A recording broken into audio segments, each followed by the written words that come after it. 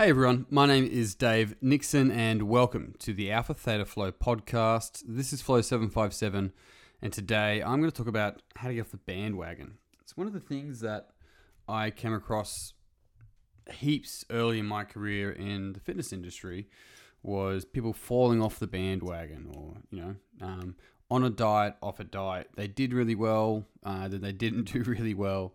Even language such as, when I got my best results, I did X, so I'm just going to do X again.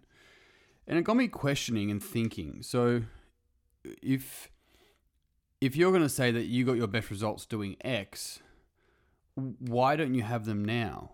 Like, what happened? So one of the things I come to learn is that, especially in this sort of like hustle, urgency environment that, we can probably, people listening to this can relate to and catch ourselves in, is that it's actually not results that we want. Short-term results usually last short-term.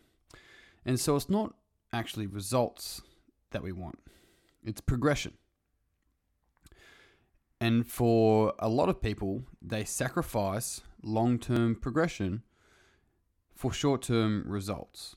Progression doesn't often look like results. It's hard to measure it. It's hard to market. If I have clients that got results over 4 years because they, took their fucking time and progressed. If I went to the market and was like, hey guys, I've got this awesome 4-year program that if you stick to, your whole life will change. And it'll only take you 4 years every single week, multiple days a week. Who's interested? Like, a lot of people are like, nah.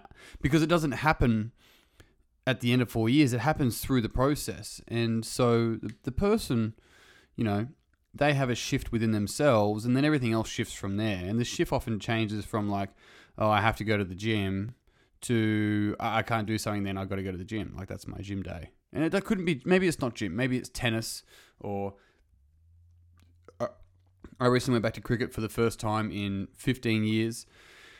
I played it a lot growing up. And so that was the kind of thing, it's like, oh, I've got cricket that night. It's like, that's what I do.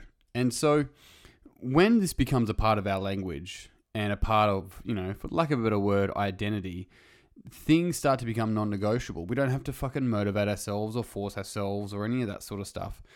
These are things that we do because they're things that we enjoy. So people also do this with church. They do this with TV shows. They do this with walking their dogs. They do this with work, obviously.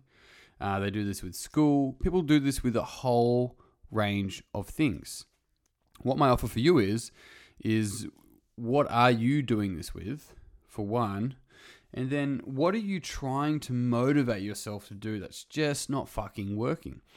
Because this whole get off the bandwagon, fell off the bandwagon kind of concept, or they're yo-yoing good and bad food. These are all what's called black and white. You're either on or you're off. And here's the problem with, getting on a bandwagon or I'm on a diet. Within that language is inherent. If you're on something, it presupposes that there's the potentiality that you're going to be off it at some point. And so if I'm on a ship, there's a chance that I'm going to be off a ship at some point. It's literally embedded into the language. And so when someone's on a diet, not only the funniest thing I've heard is that dieting is just fat shaming yourself. Very funny. But if you're on something, it means that you can come off it again. But what's really interesting is that food is stuff that we consume every. It's like breathing. It's like, oh, I'm on the bandwagon of breathing. It's like, yeah, we can tell. It's why, because you wouldn't be able to hear this otherwise. Like, why the fuck are you saying that? And so food's exactly the same thing. So when we can actually start to remove away this identity or emotion from food, and it doesn't mean that we can't enjoy a delicious meal that we love with friends. Absolutely, we can do that. Yet we stop allowing this inanimate object, effectively, to have power over us, right? Oh, my problem is pasta. Pasta just does this. It's like, pasta doesn't do shit. You eat pasta because you enjoy it. And as soon as you can acknowledge that, the easier it is. I remember hearing a client years ago say to me, oh, my problem is I just love good food. And I'm like, what, I fucking hate good food? Is that what this is? It's like, if you love good food, whatever that means for you, just fucking eat good food. Just eat it. And just, if you're gonna be in battle with yourself about what you should be eating, but you don't want to eat it, the problem isn't the food. The problem is how you're making meaning of it, how you're making sense of it, how you choose to restrict it. This is what's called all or nothing. And when I speak to people that are like, I'm all or nothing when it comes to this, I was like, well, that's a fuck ton of nothing. It is a lot of nothing. And so it's the kind of thing is that we will not change long term. We don't get off the bandwagon unless we start to shift how we view and feel and make meaning of food. And this is where if I say diet, I'm assuming there's different thoughts, feelings, meanings that come up for you with that word. I have a memory of a Garfield magnet on my fridge that said diet is just die with a T, right? But when I say food, usually food doesn't elicit the same type of response. Usually food is pretty neutral. And so when I look at nutrition, it has a different meaning structure for a lot of people than what diet does. And so deliberately when I speak to people about this sort of stuff, I'll just talk about food or nutrition. What are you eating? Okay. So what is it? What's the outcome that you want? What do you want to do? And then I go into coaching around how they're actually making meaning of things. And so I've had clients who would be secretive in their snacks. And what it came down for them was that actually being secretive in their snacks brought them back to a time in their childhood when they actually connected with their mother because they went to McDonald's, which was across town. They got an ice cream. That was their little treat, right? Treats as if we're like a fucking dog or something. That was their treat. And as they were leaving, the mum's like, let's go have another one. It would be our little secret. And this person was starved of their mother's love and attention. We talked about it. And so this whole idea of eating these little treats in secret helped that person create a connection to the mother. Now, I really enjoy sitting down and having a beer from tap. And I fully am aware of where that's from. When I was about 12 or 13, I didn't live with my dad at the time. He lived in Sydney. I lived down the far south coast of New South Wales and Eden, about 6.5 hours away. And so I remember spending time with him in Sydney one time. We went to an IMAX theatre, movies, and then a bit of shopping, I think, and then we sat down for a drink. And I would have been 13. Dad ordered me a lemonade, and he had a beer. And I remember that. I remember this clear as day. And I said to him, what are we doing now? And he goes, just watching the world go by.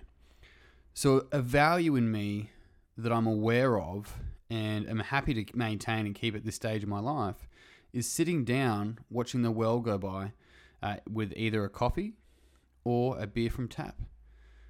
And I'm aware that allows me to feel closer to that memory of my father. I'm fully aware of that. And so the thing about all this for us is that how many of those do we have? Each one of us. And these are just two examples that I'm aware of, let alone all the other ones. And so it's about breaking this down for ourselves and seeing food, movement, nutrition, and training, not diet and exercise. And as I say those words, if you reflect on it, what came up for you differently between those words? This is why semantics is really important and understanding what connections we have with what. My offer at the end of the day with all of this is find some type of movement you enjoy. That you enjoy the people that you're with, that keeps you interested. This cognitively is healthy. It's not just about the fucking calories you're burning. Cognitively, this is really, really healthy. We know that people survive in a social setting, especially in like retirement homes. In a social setting, people last longer. They are longer and healthier and happier for longer. I said longer twice, but you got it. So the same thing happens to us when we're in the social settings that we're in now, whether you're 20, 30, 40, 50, or 60. It doesn't matter. Same thing. So doing something you enjoy around people that you enjoy is absolutely crucial for your health. And what do you fucking know? All of a sudden, you start to eat differently, right? But play is fundamental. And then looking at food as food, it grew from the ground or it had a mum.